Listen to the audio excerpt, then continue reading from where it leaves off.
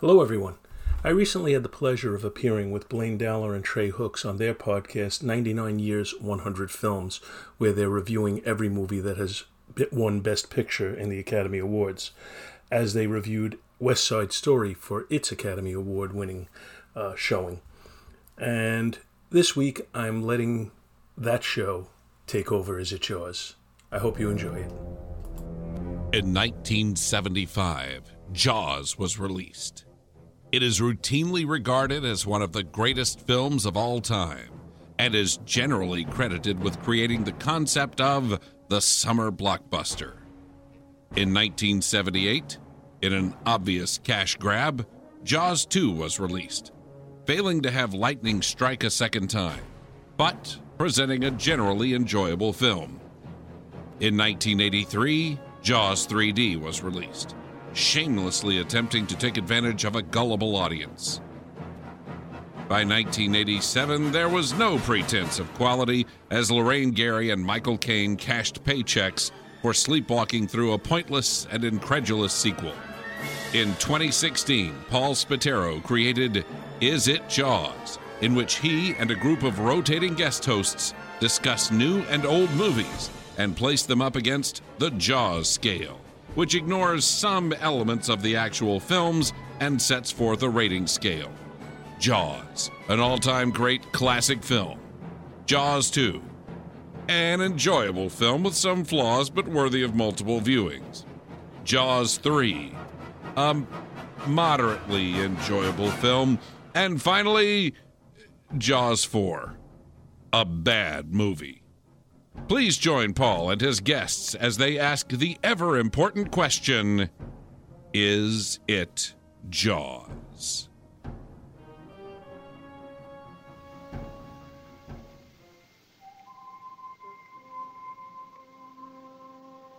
Unlike other classics, West Side Story grows younger.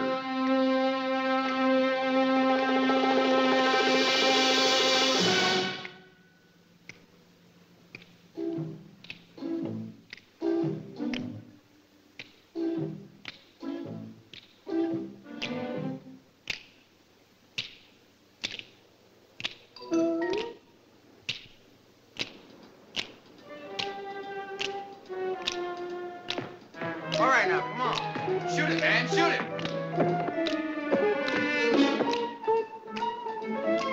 Yeah!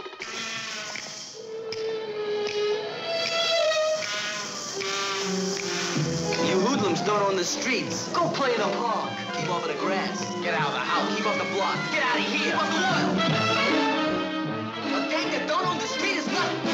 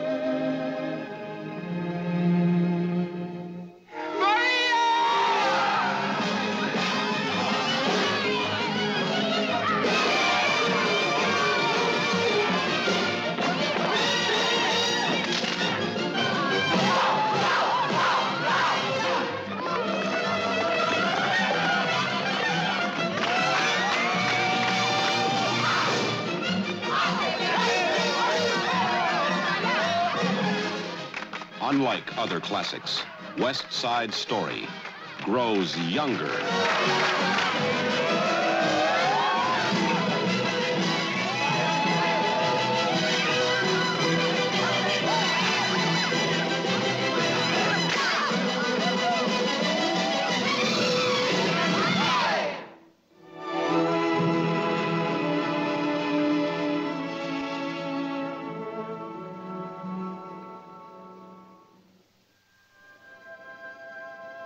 Hello and welcome to 99 Years, 100 Films, the podcast where we look at every winner of the Best Picture Academy Award in release order and see why the film is so highly regarded.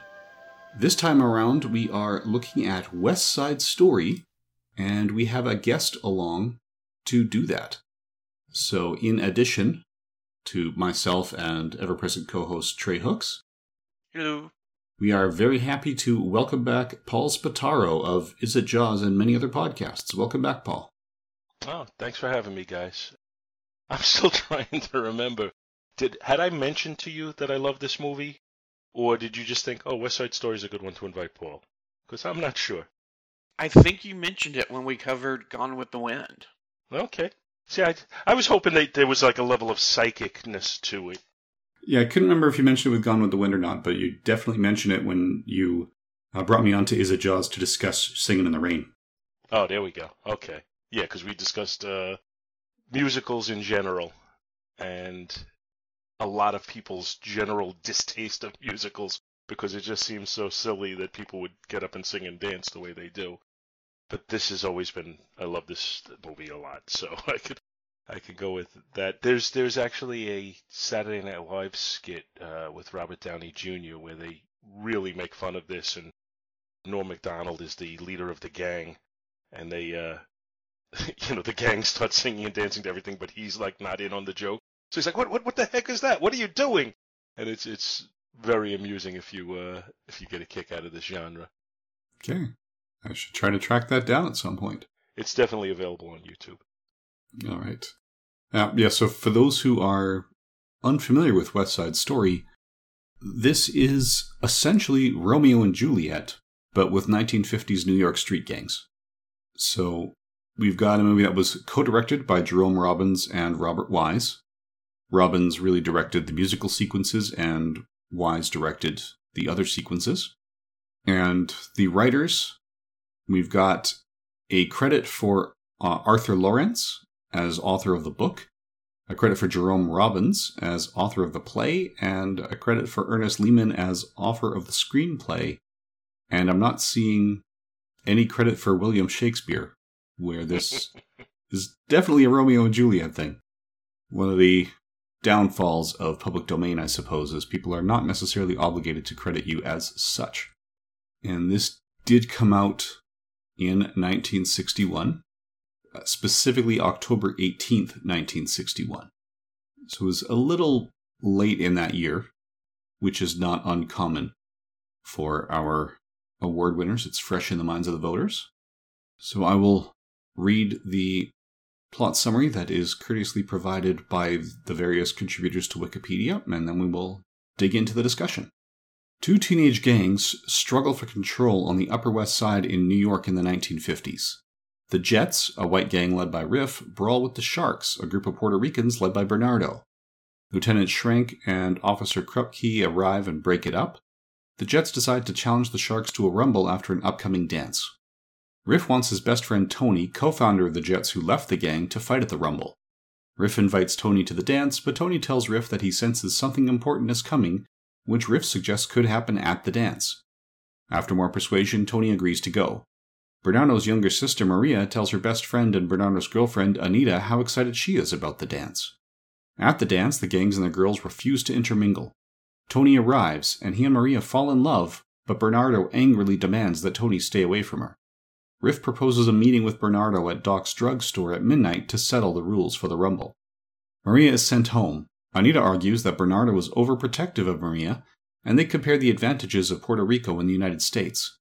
Tony sneaks onto Maria's fire escape, where they reaffirm their love. Krupke, who suspects the Jets are planning something, visits them and warns them not to cause trouble. The Sharks arrive, and the gangs agree to have the showdown the following evening under the highway, with a one-on-one fistfight. When Schrank arrives, the gangs feign friendship. Schrank orders the Sharks out and unsuccessfully tries to discover information about the fight. The next day at the bridal shop where they work, Anita accidentally tells Maria about the rumble. Tony arrives to see Maria. Anita, shocked, warns them about the consequences if Bernardo learns of their relationship. Maria makes Tony promise to prevent the rumble. Tony and Maria fantasize about their wedding.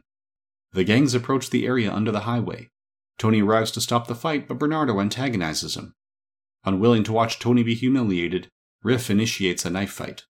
Tony tries to intervene, which leads to Bernardo stabbing and killing Riff. Tony then kills Bernardo with Riff's knife, and a melee ensues. Police sirens blare, and everyone flees, leaving behind the dead bodies.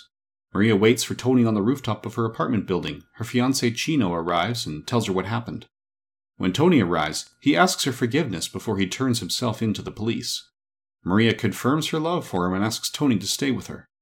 The Jets and their new leader, Ice, reassemble outside a garage and focus on reacting to the police. Anybody's arrive and warn them that Chino is now after Tony with a gun. Ice sends the Jets to warn Tony. A grieving Anita enters the apartment while Tony and Maria are in the bedroom. The lovers arrange to meet at Doc's, where they will pick up getaway money to elope. Anita spots Tony leaving through the window and chides Maria for the relationship with Bernardo's killer, but Maria convinces her to help them elope. Schrank arrives and questions Maria about the rumble. Maria sends Anita to tell Tony that Maria is detained for meeting him. When Anita reaches Doc's, the Jets harass her until Doc intervenes. Anita angrily says that Chino has killed Maria. Doc banishes the Jets, gives Tony his getaway money in the basement, and delivers Anita's message. Tony, distraught, runs into the streets, shouting for Chino to kill him too. In the playground next to Doc's, Tony spots Maria and they run toward each other, only for Chino to shoot Tony. The gangs arrive to find Maria holding Tony, who dies in her arms. Maria stops the gangs from fighting, takes the gun from Chino, and threatens to shoot everyone, blaming their hate for the deaths. Schrank, Krupke, and Doc arrive, and the gangs form a funeral procession with Maria following. The police arrest Chino and lead him away. So that's the synopsis, although I would have mentioned earlier that Chino is ostensibly engaged to Maria, but that's kind of an arranged marriage in how they got Maria into the country. And even though Chino seems interested in Maria, Maria was saying from the start that she feels nothing when she's with Chino. Just because we're in the middle of a love story when it drops the bomb in the synopsis that, yeah, she has a fiancé already. The other point of clarity, just because it may be confusing for listeners who, I don't know why you're listening if you haven't seen the film, but just in case, Anybody's is the nickname for a tom girl who hangs out with the Jets. So Blaine's not really just saying anybody arrives, but a person whose nickname is Anybody's arrives and warned them about Chino looking for Tony. So, all right, so Paul, you may be the most familiar with this film. Would you have anything else to add or tweak in that synopsis? As far as the synopsis goes, no. The one thing I just can't emphasize enough as we do this is, to me, this is an exception to that uncomfortableness people feel about musicals. Yes, it is silly when they start rumbling and they're like doing ballet moves as they're fighting. It's very silly. But the way this is directed, and I think it was brilliant for them to split it up with the dance scenes and the action scenes, or the dance scenes and the dramatic scenes. It all it goes together seamlessly, and I really just think people need to get by that prejudice. That's the only thing. It has nothing to do with the synopsis. I think the synopsis is fine. It explains the story. It, as you said so clearly, it's Romeo and Juliet. The other thing about this is I think, one of the issues we had with Gone with the Wind is, can you watch this with the idea of the time that it was made? This is made in 1961. Let's look at it a little bit with 1961 eyes when we start looking at the relationships between the different gangs and the prejudices and all of that. I think there are definitely messages that translate to today, but I do think you have to, kind of tone it down a little bit in your mind with the fact that this is not meant to be current day. Yeah, and I actually found that it worked better here than in Gone with the Wind, because while the racism is fairly rampant with people, referring, the synopsis said white gang, but it was mostly an Italian gang. people refer to that. They refer to the Puerto Rican gang as the PRs. But as it all culminates, now the what specifically says, hey, your racist hate is what caused this death. So it's not glorified. It's not being treated as okay. The element of racism is being called out as the reason that these people are dying. True, very true. So I think that helps that aspect go in with the audiences. And there's not a good gang and a bad gang here. Mm-hmm. There is, I mean, I think you are led to relate to the white gang, but the Puerto Rican gang is never shown as being bad, and they do show them, not so much the gang itself, but the key people in the gang, in their natural home life and all of that, so that you understand these are regular people. These aren't, we're not going into the negative stereotypes with them. We're going to kind of let them be shown as it's one of the things I've always said about racism, and I hate to get too far into it, but I've always thought that the best way to solve racism is for people to understand that we're deep down inside we're all the same.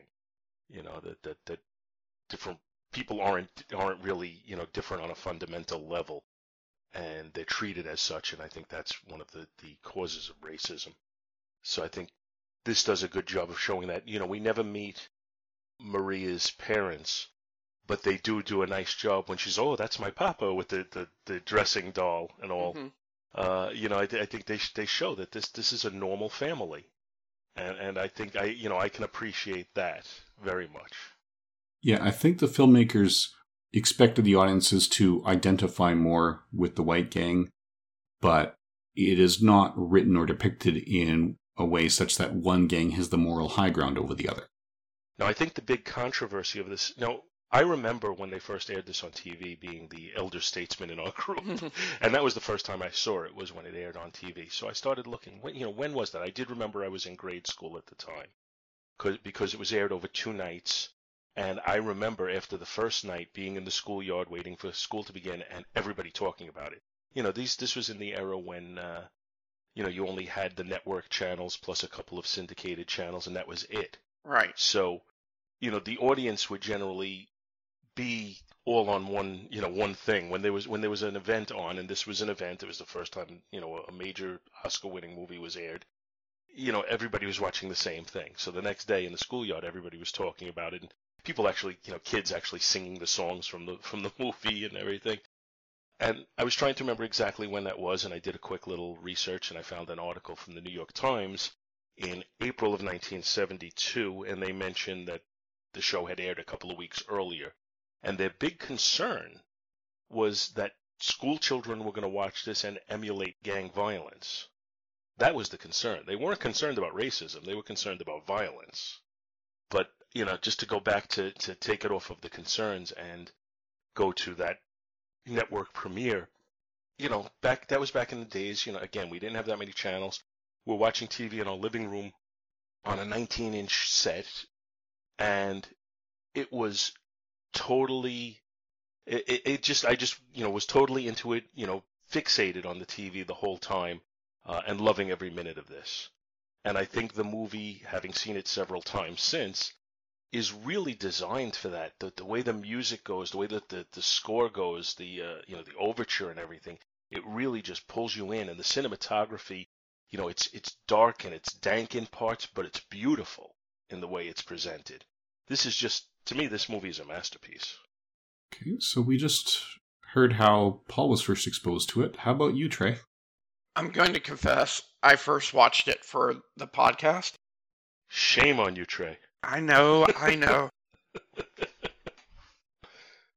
But no, I first watched it for this podcast. I'd been aware of it, but until my late 20s, most of my musicals were kind of limited to the Rodgers and Hammerstein catalog. So, I'd seen things like Sound of Music and South Pacific and Oklahoma, but hadn't branched out much beyond that. I will say, I loved it on this viewing. The cast is top-notch, and we can go into each of them. I really loved the direction and the cinematography, as you mentioned, Paul.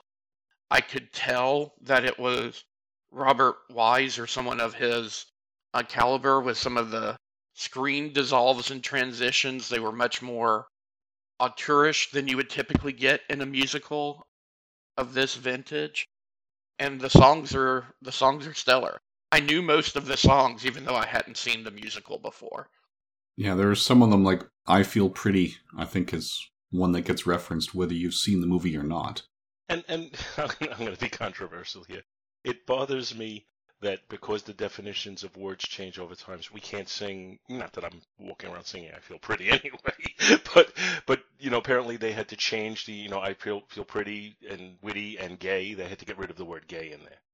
Gay is not allowed to just mean happy anymore. Apparently, when they revived it on Broadway recently, apparently they changed the lyrics. Okay, I can understand the reason, but it just bothers me that I feel like we're overly sensitive. There's nothing wrong with the word, in my mind, personally. No, it's just not the way the audience is going to interpret it, because words do change over time. I mean, there was a time when awful just meant full of awe, and not necessarily bad, just amazing. And after common use, same with ultimate. It technically just means last, but then marketing people said, this is the ultimate in this product. When you buy this one, you'll never have to buy another product again. And so, again, people are treating that as the best. Yes, I understand that. And I just think, you have to sometimes watch things with an eye towards when they're occurring. Now, this particular movie and play occurs in the late 50s, and I don't think I've ever seen a version of it where they've updated it to current day. It's always occurred at that time. And I've seen it on Broadway, and I've seen it off Broadway, and I've seen the movie numerous times. So I don't know. I just think it's okay to have those words in it. That's me. My own personal thing is I just feel like when you demonize a word, it has bad effect. Well, I can see that. I'm just not sure they're necessarily demonizing it or saying, will the audience hear the intent or will they have to adjust? So, anyway, for my own experiences, this was actually my second time viewing it. The first time I saw it would have been in 1993. And it was not ideal conditions. We actually watched it in class when we were studying Romeo and Juliet. But that particular English teacher, we saw a lot of film adaptations with that teacher. And she would start the movie and then go hang out in the staff room with her coffee and come back at the end of class. So when you had that opening score through the credits that she chose not to stay for, you lost some of the class as the audience during that moment and never got them back. So it was absolutely not ideal conditions because half the class was doing whatever the heck they wanted because we were completely unsupervised when the movies were going. As a teacher, you need to stay until the audience is hooked, and then you can walk away. Because I think this is the type of movie that if you give it a chance, you will get hooked. With this grade 10 class, I just wouldn't walk away. It was just that kind of class. We probably watched about 8 movies in the course of that semester, and the only time she came back during one of the movies was for another adaptation of Romeo and Juliet, where she had it timed so impeccably, she walked in the room 5 seconds before we saw Romeo's bare bottom and walked out of the room 5 seconds after he was off screen. And I checked with others because she did Romeo and Juliet grade 10, 11, and 12. That was her favorite Shakespeare. She watched these movies every time. She did that for every class in every grade. So she was an interesting teacher who would flirt with the students. So anyway, so that was my first exposure, and this was actually the second. And while it absolutely presents better watched as one continuous viewing with, I was actually the only one in the room, but yeah, as long as the full audience is engaged, you will have a much better response to it than I had originally. That said, I know, Paul, you've said this is your favorite musical. To me, this does not rival Singing in the Rain. And some of it is because, like we said, we have to... There is a certain element where you ask why are these people singing and dancing. And with Singing in the Rain, aside from a couple of very musical artists who are front and center, the only other time we see big productions is when they're actually filming a musical. So it's part of a rehearsed production. here, I did have a tougher time with that. I could accept it in a lot of musicals when they kind of embrace that silliness and keep it very upbeat, but this is based on a tragedy. It is, probably this and the musical episode of Buffy are probably the two most depressing musicals I've ever seen. Right? They have moments of cheerfulness, but overall, it's not necessarily going to leave you walking out feeling good and happy about the world, which here is absolutely the point. I just find it's a little bit of a style clash. Well, when would Romeo and Juliet ever have you walk out feeling happy about the world? I mean, it is... Exactly. It's a classic story. It's a great story, but it's not an upbeat, uplifting story. Oh, absolutely. That's just why I question whether Romeo and Juliet was well suited for a musical adaptation. I don't know, because I think the way they structured the acts, you're kind of coming up on a crescendo during Act 1, and then, Act 2, from I Feel Pretty is still pretty upbeat, but everything's kind of melancholy and subdued from that point forward. Well, we talked about the cinematography briefly, and the cinematography is also, I think it's beautifully done, but it is muted throughout the whole movie, and it does create that mood. I think there's a contradiction very frequently with the story, the mood from the cinematography, which create that, kind of negative or sadness to it, almost an inevitability of things going wrong, and the beauty of some of the score here. I mean, some of the music is absolutely beautiful, and it is in its own way uplifting, and I think it's withstood the test of time. I think, even to this day, a lot of people, a lot of singers who will sing, these type of songs will still adapt songs like this. People like Michael Bublé will do songs from West Side Story. Diana Krall might do something from West Side Story. I don't know if she does or not, but I'm just giving that type of artist. Right. Because this music has a lot of it has a very positive message. The song Somewhere. It's got a positive message despite the negativity of the ultimate, of ultimately what happens in this movie and this story. Yeah, Maria and Tony are generally optimistic throughout because of what they're seeing, and that's part of it. In the accurate adaptation of Romeo and Juliet, they meet and they're planning their wedding the next day. So, and I'm just thinking about like the score. Tonight is a very, it's both a very aggressive song at times and it's a very uplifting song at times. You have Tony and Maria singing about how life is going to be, tonight's going to be a special night in their lives, whether in a positive way, and then you have the two, you're intercutting that with the two gangs singing about how they're going to kill each other tonight. So there's definitely a contradiction there, but it's again, the music is just so catchy, and then you throw in like a comic number like Officer Krupke. Again, I could just put this soundtrack on and listen to it very comfortably. Yeah, the music is excellent, and in addition to the cinematography, the art direction is a little bit surreal, which I think does help accept that it helps me accept that this is a musical, because it's, at no point do the sets feel like a real place. They feel like sets or a theatrical production, partly because of design and largely because of the way they chose to light them.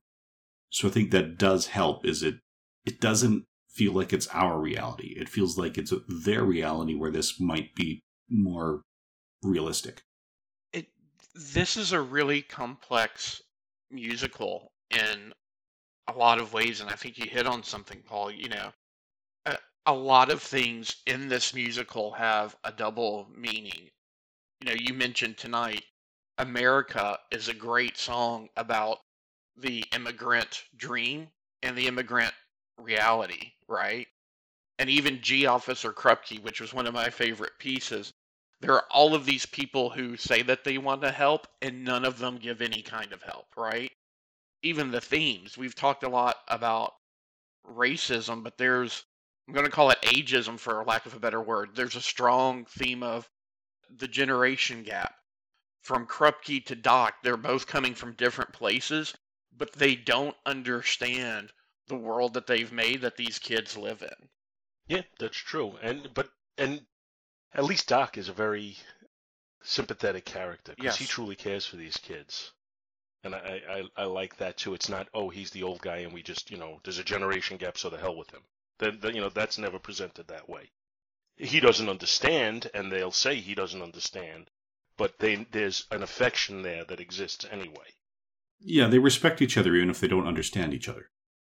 And he admits his own lack of understanding. I mean, he's not saying it disdainfully when he's saying, I don't, why? Why do you have to do this? Yeah. They did a really, really good job of adapting Romeo and Juliet and not just saying, well, we're just going to do it. There's clearly thought that's given to these characters and trying to make them real to as much of an extent as you can with characters who are going to dance ballet in the middle of a fight. But I do think there is a three-dimensional quality to all of the characters that we focus on. There are gang members who we don't focus on. You see them and you recognize them because they come up they're always there in the group scenes. But characters like Tony and Maria and Bernardo, and I'm trying to remember everybody's name now. Riff and what was Anita? Anita was the name I couldn't remember. And Doc, and even Officer Krupke. They're all given enough to be three-dimensional characters. They're not just stereotypes. And this is a story that would be so easy to fall into stereotype. So shall we actually run through how it did at the awards? Sure. What was nominated? Sure. So this 34th ceremony was held on April 9th, 1962, hosted by Bob Hope. The Best Picture obviously went to West Side Story, beating out Fanny, The Guns of Navarone, The Hustler, and Judgment at Nuremberg. Our guest on the previous episode, Will Pfeiffer, did mention that his pick would have been The Hustler from this year. Best Director, it was won by Robert Wise and Jerome Robbins for West Side Story, beating out Federico Fellini for La Dolce Vita, J. Lee Thompson for The Guns of Navarone, Robert Rossen for The Hustler, and Stanley Kramer for Judgment at Nuremberg. Best Actor went to Maximilian Schell for Judgment at Nuremberg, beating out Charles Boyer in Fanny, Paul Newman in The Hustler, Spencer Tracy in Judgment at Nuremberg, and Stuart Whitman in The Mark. Best Actress went to Sophia Loren for Two Women, beating out Audrey Hepburn from Breakfast at Tiffany's, Piper Laurie from The Hustler, Geraldine Page from Summer and Smoke, and Natalie Wood, who is the star of West Side Story, the female lead, but she was nominated for her role in Splendor in the Grass. Best Supporting Actor went to George Chakiris from West Side Story as Bernardo, beating out Montgomery Clift from Judgment at Nuremberg, Peter Falk for Pocketful of Miracles, Jackie Gleason for The Hustler, and George C. Scott for The Hustler. Best Supporting Actress went to Rita Moreno for West Side Story, beating out Faye Bainter for The Children's Hour, Judy Garland for Judgment at Nuremberg, Lottie Lenya for The Roman Spring of Mrs. Stone, and Una Merkel for Summer and Smoke. Best Story and Screenplay written directly for the screen, that went to Splendor in the Grass, beating out Ballad of a Soldier, La Dolce Vita, General Della Rovere, and Lover Come Back. Best Screenplay based on material from another medium went to Judgment at Nuremberg, beating out Breakfast at Tiffany's, The Guns of Navarone, The Hustler, and West Side Story.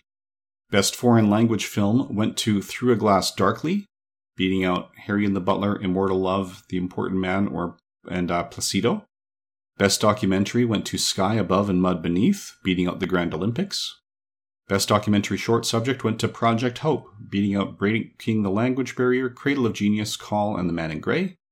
Best Live Action Short Subject went to Seaward's The Great Ships, beating out The Face of Jesus, Play Ball, Rooftops of New York, and Very Nice, Very Nice. Best Short Subject Cartoons went to Surrogat. It was a Yugoslavian short, beating out Aquamania, Beep Prepared, Nelly's Folly, and The Pied Piper of Guadalupe.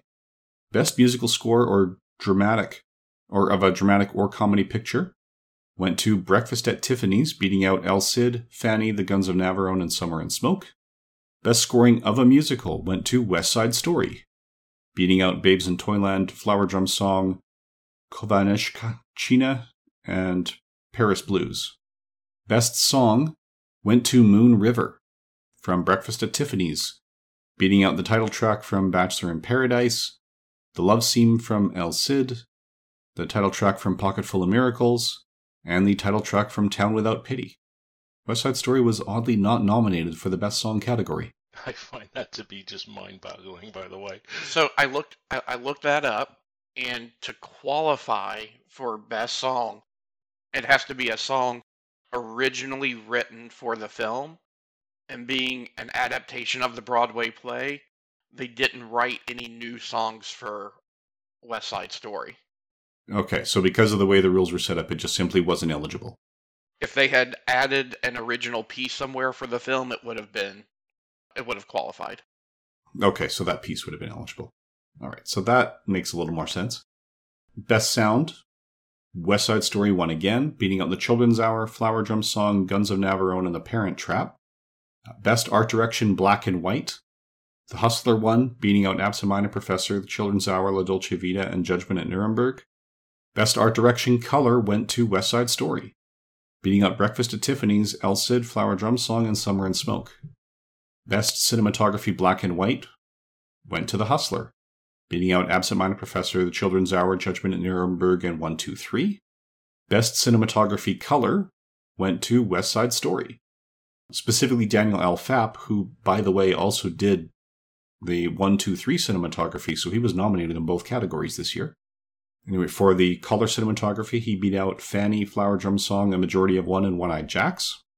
Best Costume Design went to La Dolce Vita, beating out The Children's Hour, Claudel English, Judgment at Nuremberg, and Yojimbo, which was somehow not nominated in Best Foreign Language Film. Best Costume Design Color went to West Side Story, beating out Babes in Toyland, Backstreet, Flower Drum Song, and Pocketful of Miracles.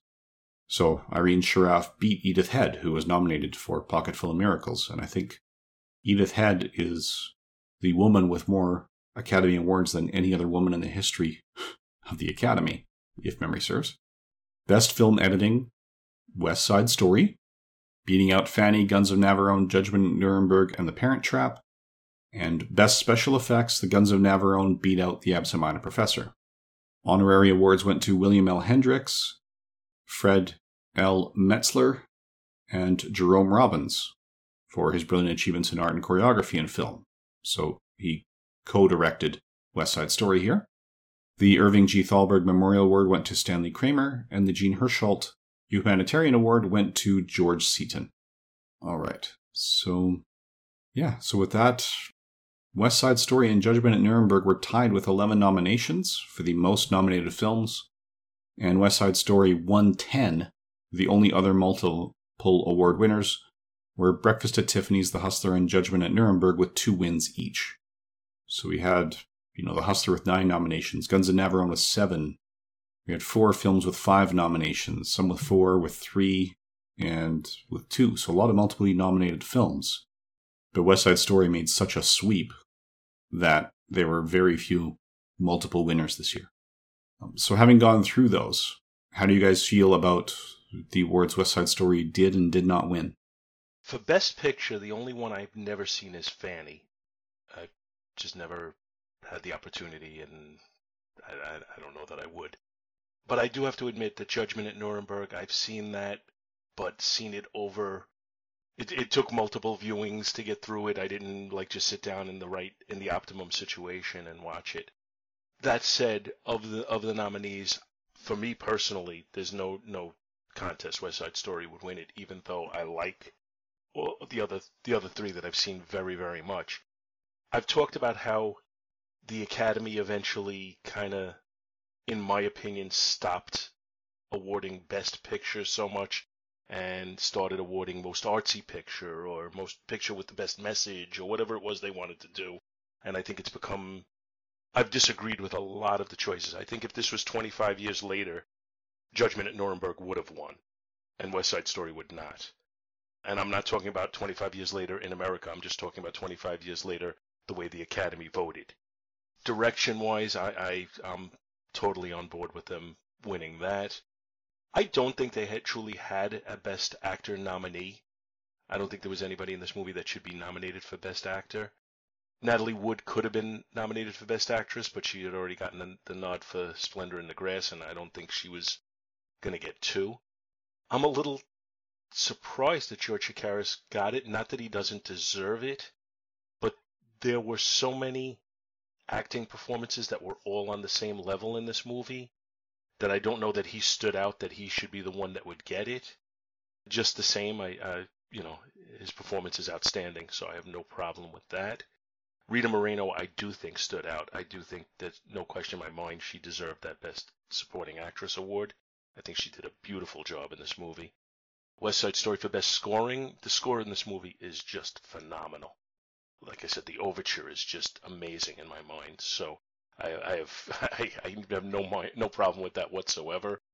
You've explained to me why Best Song didn't get it, so that makes total sense.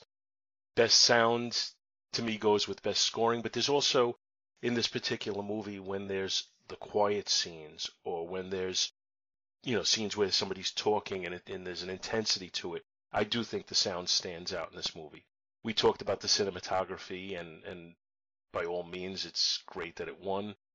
Editing, I have a tough time really comparing it to the other movies. I'd have to really look closely, so I can't comment on that one. And Best Costume Design, I don't know. It was costumes. It's a little hard to look at it in 2021 and say, how did they manage to get these costumes to look so good for, circa 1957 when it was only 1961 that they were making it? You know what I mean? It almost seems unfair that, these aren't really throwback costumes. It's not so much of a period piece as it would seem now. But just the same, the costumes are very good for what it's worth. Yeah, but to capture the styles, they weren't, it's not like you're doing a Victorian era film now where you have to go back and say what technology they had, how did they reproduce it, what were the buttons. This is, okay, go to the back of the closet. Yeah, or even to do it now for 1957. If you're making a movie in 2021 for 1957, now you really have to pay attention to what the styles were then. But in 1961, to do it for 1957, I don't think it was that much of a challenge. Yeah, I'm sure that it was just the stuff that was in storage and ready to get purged. Probably, yes. Like, go to the back of the closet. There's your stuff.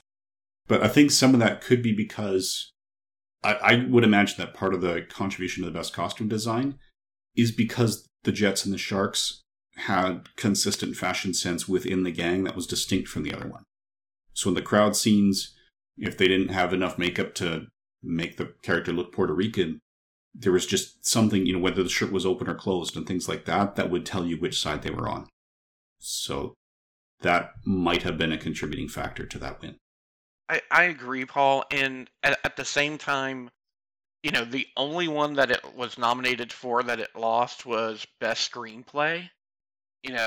I don't know that I could necessarily argue that the screenplay was superior to the screenplay of Judgment at Nuremberg, so I'm okay with that loss there.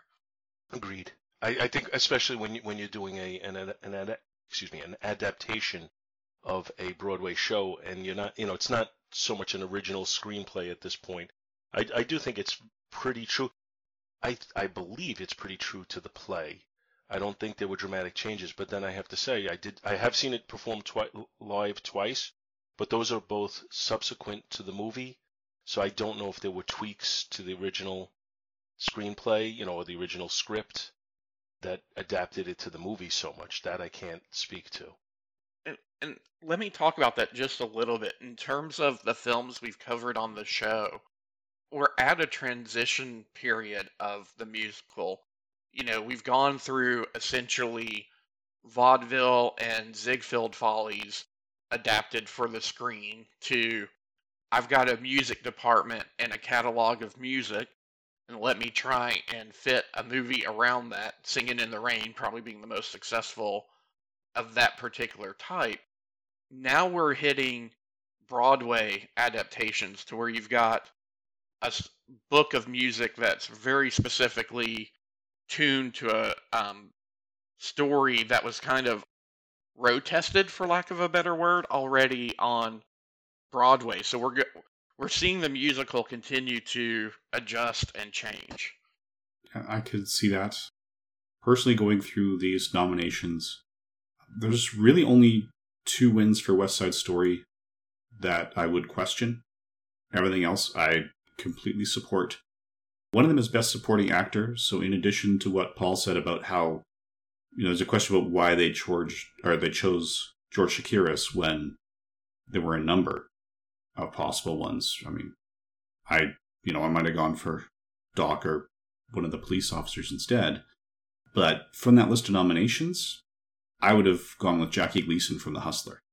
So, now some of that we've talked before, speculated that maybe how pleasant that person is in real life has an impact on how many votes they get, which is just my speculation for why Hitchcock struggled to win a competitive award, despite his list of films. And the real-life Jackie Gleason was Carroll O'Connor's primary inspiration in bringing Archie Bunker to film, because he was a lot like Archie Bunker, so that may not have gone over well as the equal rights movements were starting to build. The only other one I might question is the Best Picture, just because for me, there is a little bit of a style clash to have a musical with such a tragic story. Out of the nominees, though, I've only seen this in The Hustler so far. So I'm not able to definitively say, yes, one is better than the other. We will see how history holds up when we look at the average rankings on Letterboxd and IMDb in a moment. So I'm not saying that they're wrong. I'm saying that's one where I have doubts. So do we want to go on to the Golden Globe nominees now, or? Sure. Okay, so Golden Globe gave Best Drama to The Guns of Navarone. And I think just for the sake of time, I'll skip the other nominees that didn't win, unless West Side Story is one of them. Best Comedy went to a majority of 1. Best Film for Musical went to West Side Story. Best Actor in a Drama, Maximilian Schell for Judgment at Nuremberg. Best Actress in a Drama, Geraldine Page for Summer and Smoke. Best Actor in a Comedy or Musical went to Glenn Ford for Pocketful of Miracles. I think I need to track this movie down. Best Actress for Comedy or Musical went to Rosalind Russell for a majority of 1. And I should mention, for Best Actor, Richard Beymer was nominated for West Side Story, where he played Tony. Best Supporting Actor, again, George Chakiris for West Side Story. Best Supporting Actress, Rita Moreno for West Side Story. And remember, the supporting categories are not divided by genre. Best Director, Stanley Kramer won for Judgment at Nuremberg. Although Robert Wise and Jerome Robbins were nominated for West Side Story. Best Foreign Language Film went to 2 women. The Silver Globe went to The Good Shoulder Schweik and The Important Man. Those are films from West Germany and Mexico. Best Music Original Score went to The Guns of Navarone. Best Song went to Town Without Pity. Best Film Promoting International Understanding went to majority of 1. Most Promising Newcomer Male. The 3 winners were Warren Beatty, who showed up in Splendor in the Grass, Richard Beymer, who was Tony, and Bobby Darin. And the honorable mention was George C. Scott for his newcomer role in The Hustler. Most Promising Newcomer Female. The 3 winners were Anne Margaret, Jane Fonda, and Christine Kaufman, beating out Pamela Tiffin and Cordula Trantow. The Henrietta Award for the World Film Favorites went to Charlton Heston and Marilyn Monroe. And then for television, the best TV shows were What's My Line and My Three Sons.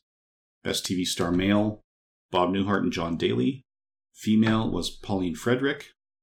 Special Journalistic Merit Award went to Army Archard for Daily Variety and Mike Connolly for The Hollywood Reporter. Special Merit Award went to Samuel Bronston for El Cid. Samuel Goldwyn Award went to The Mark. And the Cecil B. DeMille Award went to Judy Garland. So, do you guys have any particular thoughts on the Golden Globes? Nothing in particular jumps out at me, to be honest with you. Oh, yeah, one other thing that's worth mentioning, again, for Best Actress Drama, or Best Actress, they did nominate Natalie Wood for Splendor in the Grass, rather than West Side Story. Yeah, I don't think, as I mentioned earlier when we were talking about the Academy Awards, I think it's hard to consider that to be an insult that she didn't get two nominations. I think they chose the one that they felt was a superior performance, and that's the one they nominated her for, and I think that's okay. Yeah. I haven't seen Splendor in the Grass in a long, long time, and to be fair, when I did see it, it's not like it's something that I was, riveted to the screen for. So I can't really give you a true comparison of her performances. Yeah, I think I saw it when I was 9, and romance films weren't my thing. And at that point, the only 2 love stories I cared about were Superman and Lois and Snake Eyes and Scarlet. So again, I will also say, yes, Blood in the Grass, I cannot offer an informed opinion at this point. So, you mentioned Pocketful of Miracles, maybe wanting to check that out, Blaine. Yeah. That is Frank Capra remaking himself. So, I have not seen Pocketful of Miracles yet, but I've seen the original Lady for a Day, and it was a Best Film nominee back in the early 30s. So, at least that version's worth checking out. But looking at the cast, Pocketful of Miracles, I probably need to put on my watch list as well. I would agree also, and really the bottom line is I've never seen a Frank Capra movie that I didn't at least enjoy. I'm not going to say they're all great, but they're all at least good. Yeah, I would agree with that. Yeah, I've never regretted taking the time to watch a Capra film. All right, so looking at Letterboxd, so how those viewers have rated the films of 1961 over the years, keeping in mind not all these would have been eligible for the Oscars, because Letterboxd is doing, it has a lot of foreign film representation, and in order to be eligible for the Academy Awards, it had to air in Los Angeles in 1961. So their number 1 pick is The Human Condition 3, A Soldier's Prayer.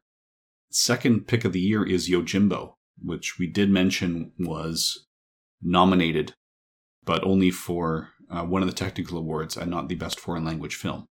And what we can say is, if you follow Is It Yours, at some point you will hear the 3 of us talking about Yojimbo. I think, if all works out the way I think it does, that will have already been on before this comes. Most likely, because I am a teacher in my day job, and now I'm a new parent, so we tend to record 99 Years, 100 Films about a year in advance, and I do massive blocks of editing in the school breaks. So we are recording this in October 2021, and you're probably going to hear it, or your first opportunity for the audience to hear it will be September 2022. From there, of the nominees, Judgment at Nuremberg is the highest rated. It's the 5th top film for the year. The Hustler is 12th. And then while there are some notable films in between, like Virdania, Raisin in the Sun, Divorce Italian Style, by the time we get to the next Best Picture nominee, it is West Side Story, and it's 43rd on the list. But there's a lot of representation of foreign film this year, which, as we said, doesn't necessarily do well with the Academy because they can't always watch it in the original language. Splendor in the Grass did come in at number 35. And then below West Side Story, other notable nominees this year include Breakfast at Tiffany's and The Guns of Navarone.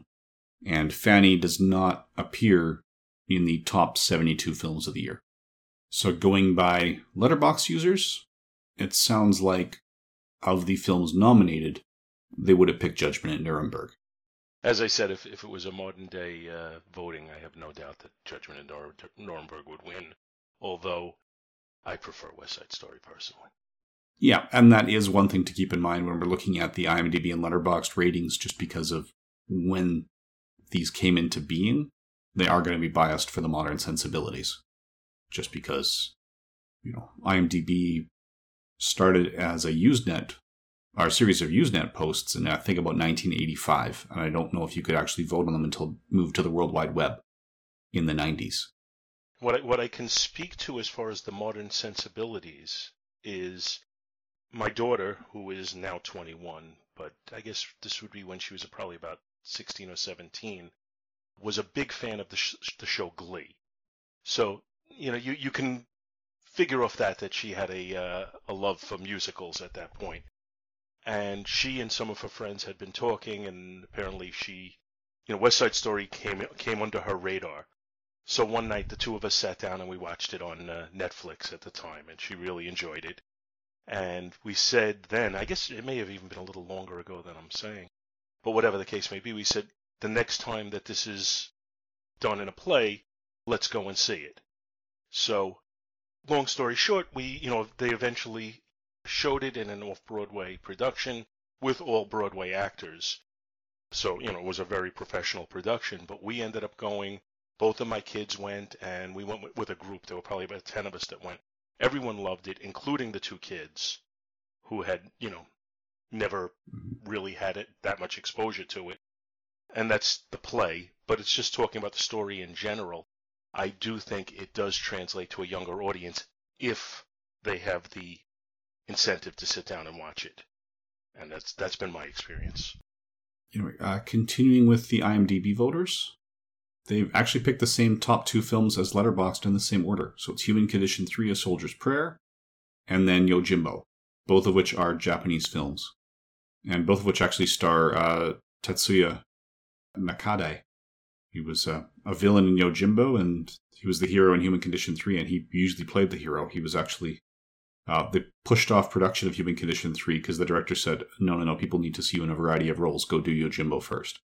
And then the third best movie of the year is Judgment at Nuremberg. Just scrolling down, they have other things like Divorce Italian Style. They've got The Hustler at number 13, Splendor in the Grass at 17. We are restricting to movies with at least 1,000 votes that came out in that year. Breakfast at Tiffany's is 31. And then West Side Story comes in at 33. I think having seen Breakfast at Tiffany's and West Side Story, I'm more in line with Letterboxd viewers saying that West Side Story is the superior film of those two. So I wonder if you guys had anything to add on those? I watched some foreign film, but not a ton, but I feel like it's lower represented in both lists than it should be. Agreed. I think this movie has suffered a little from time, and that it's just not looked at as being in this era, and I think that's sad, honestly, because I think it is, I think I've made my love of this movie very clear. So I really wish it would find a bigger audience in modern day. Okay. Yeah, I could agree. Like I said, it's very well made. I question, partly based on seeing how high Judgment at Nuremberg has scored on these, even though I haven't seen Judgment at Nuremberg, I question whether it should have been the number 1 pick. But yeah, that would be putting it up against a 3-hour drama directed by Stanley Kramer with Spencer Tracy, Burt Lancaster, Richard Widmark, and Marlene Dietrich. That's the one-sentence synopsis on IMDb here is, in 1948, an American court in occupied Germany tries 4 Nazis judged for war crimes. Yeah, I think you could easily look at the subject matter of that movie and say, okay, it has more gravitas, clearly. And then you could look at the quality of the actors that are in it, and the director for that matter, and say, this is a movie that's made for the Academy to love. And I think it's one of these ones where it probably would take a little bit more effort to immerse yourself in it. But if you do, it's probably very rewarding. But, I don't know. I go back to the old days at the video store, or, maybe if we want to just bring that to modern, you're looking at your streaming service and they're sitting there side by side. I just find West Side Story, even though it's got a depressing, final outcome to it because it's Romeo and Juliet, I just find it to be a more enjoyable experience overall. And that factors into my rating process of movies. Sometimes I'll look to the acting quality and the directing quality and the score. In fact, I'll always look at those things. But I'm also going to judge it by just general enjoyment. And that's where I think the Academy in modern day has kind of forgotten that. And I think that's had them award Best Picture to a lot of movies that are just not enjoyable to watch. Yeah, seeing that summary and that cast for Judgment at Nuremberg, I can imagine watching it would be an incredibly powerful experience, but it could be one of those extremely well-made movies that's just hard to watch a second time. I've encountered this a lot on my quest to watch through my movie catalog and what I have available on streaming and whatnot. There are times when films come up that I've seen before. So, like, in preparing for this podcast, out of the nominees, the only one I had seen before was Hustler, and it was like, ooh, The Hustler, because I've seen it a couple of times, and, I like it. Breakfast at Tiffany's popped up on my list because it was in one of the most popular. I had seen it before, but I wasn't like, ooh, Breakfast at Tiffany's, I didn't begrudge watching it again either, but it just wasn't, despite its provenance, Breakfast at Tiffany's isn't a go-to movie for me. If I'm doing something like this again, 10 years on, and what should I watch from 1962? I think I would be, West Side Story. So that's why I think it's a more underrated in those lists than it should be. Totally agree. I think you're largely encapsulating my view there. Yeah, who would you recommend this to? I would recommend it to anyone who can get by the prejudice of musicals, of the song and dance musical, where singing and dancing isn't necessarily intrinsic to the plot, where you just have to think, okay, they live in a world where people do this. That's all. But if you're able to do that, if you're able to watch it, and it's the same as watching Grease. I'm trying to think of other movies. I never did see La La Land, but I got the feeling that's similar also, which was popular recently. But anybody who can sit and do that, I think, could get a positive experience out of this. And I really wouldn't limit it to a specific age group. I mean, obviously, a very young kid would probably not be good with just the violence of it. So I think you'd have to be over 8 or 9 years old. But other than that, anybody who can get by the prejudice of musicals. Yeah, I'm gonna say, I hope this doesn't come across the wrong way, but just based off of what you shared, Paul, and my own experiences, I think this is popular with, or would be popular with, teenage girls. I agree. I think that would probably be the prime audience to put. But like I said, I do remember this airing when I was in elementary school, and everybody was talking about it. It wasn't just the girls; the guys were talking about it. Everybody. So I do think it translates beyond that. I think that might be the audience where it's most popular, but I do think it translates beyond that. And I'd say that because I haven't had the ability to take her to go see a live performance of it, but my daughter's ears perked up when she heard that this was this month's selection for the podcast, and she had done her own viewing of it and really loved it. I would say, I think I've been the most down on it of the three of us by only saying, yeah, it's excellent. It just may not be the best of the year. So again, it is easy to recommend. And I think with Paul's caveats that if you're willing to accept that it is a musical and old enough to handle the fact that people do kill each other, then yes, go for it. I'll be interested to see how these lists change beginning of next year, just because as we're recording this, Spielberg's adaptation of West Side Story is supposed to come to theaters late November, right? So I'm wondering if that will give this a bump. I think it might. I do think there was a bump for the prior 3 versions of A Star Is Born when the Lady Gaga Bradley Cooper one came out. So I could see this getting a bump also. If it's, if Spielberg lives up to what we know Spielberg to be. I think maybe it was Rob Kelly on either Final Cut or Film and Water. Someone made the equivalence of Robert Wise was probably the closest thing to Steven Spielberg before Steven Spielberg, so there's kind of a neat symmetry in him choosing that as his musical to add to his body of work. Yeah, and I just pulled that up. So yes, the Spielberg remake, it looks like it's due December 10th. Okay. So yeah, so for those of you who are listening, yes, this came out before that was released, but you would have had plenty of opportunity to see the remake before watching this one. They had to do some negotiation, but yes, they did bring Rita Moreno back. Not as Anita, but she's playing Valentina, who apparently is equivalent to Doc in this version. Well, it's the cast of this movie, the surviving cast, are all, in their late 80s at this point. So there's only so much you can do with them. Rita Moreno, although I have to say I've seen her on TV in the not too distant past, someone gave her like a blessing of youth. Yes. she will actually turn 90 the day after the remake comes out. I think she could hold up through it, but I think she might be the rarity. Yeah, looking at recent pictures, I would not have pegged her as almost 90. I would have said, yeah, if I didn't know how old West Side Story is, if you just showed me a photo and said, guess this woman's age, I'd have, been wrong by a couple of decades. Yeah, I would say, having seen her in the not too distant past, I probably would put her at somewhere in her early to mid 70s. And that's, for somebody who's coming up on 90, that's a great thing. God bless her. All right. Yeah, and some of our younger listeners may know her as the voice of Carmen Sandiego from that 1990s cartoon. She's been doing a lot of voice acting lately.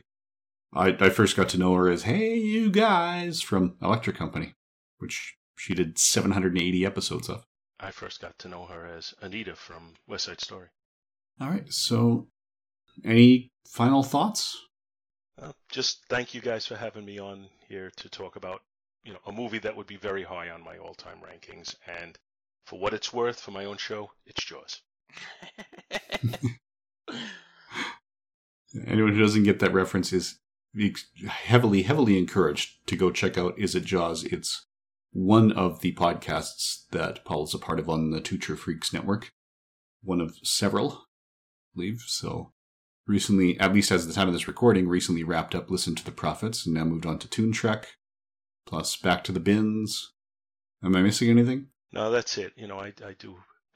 I am required to be a father and a husband otherwise, so I can only put so many hours a week into it.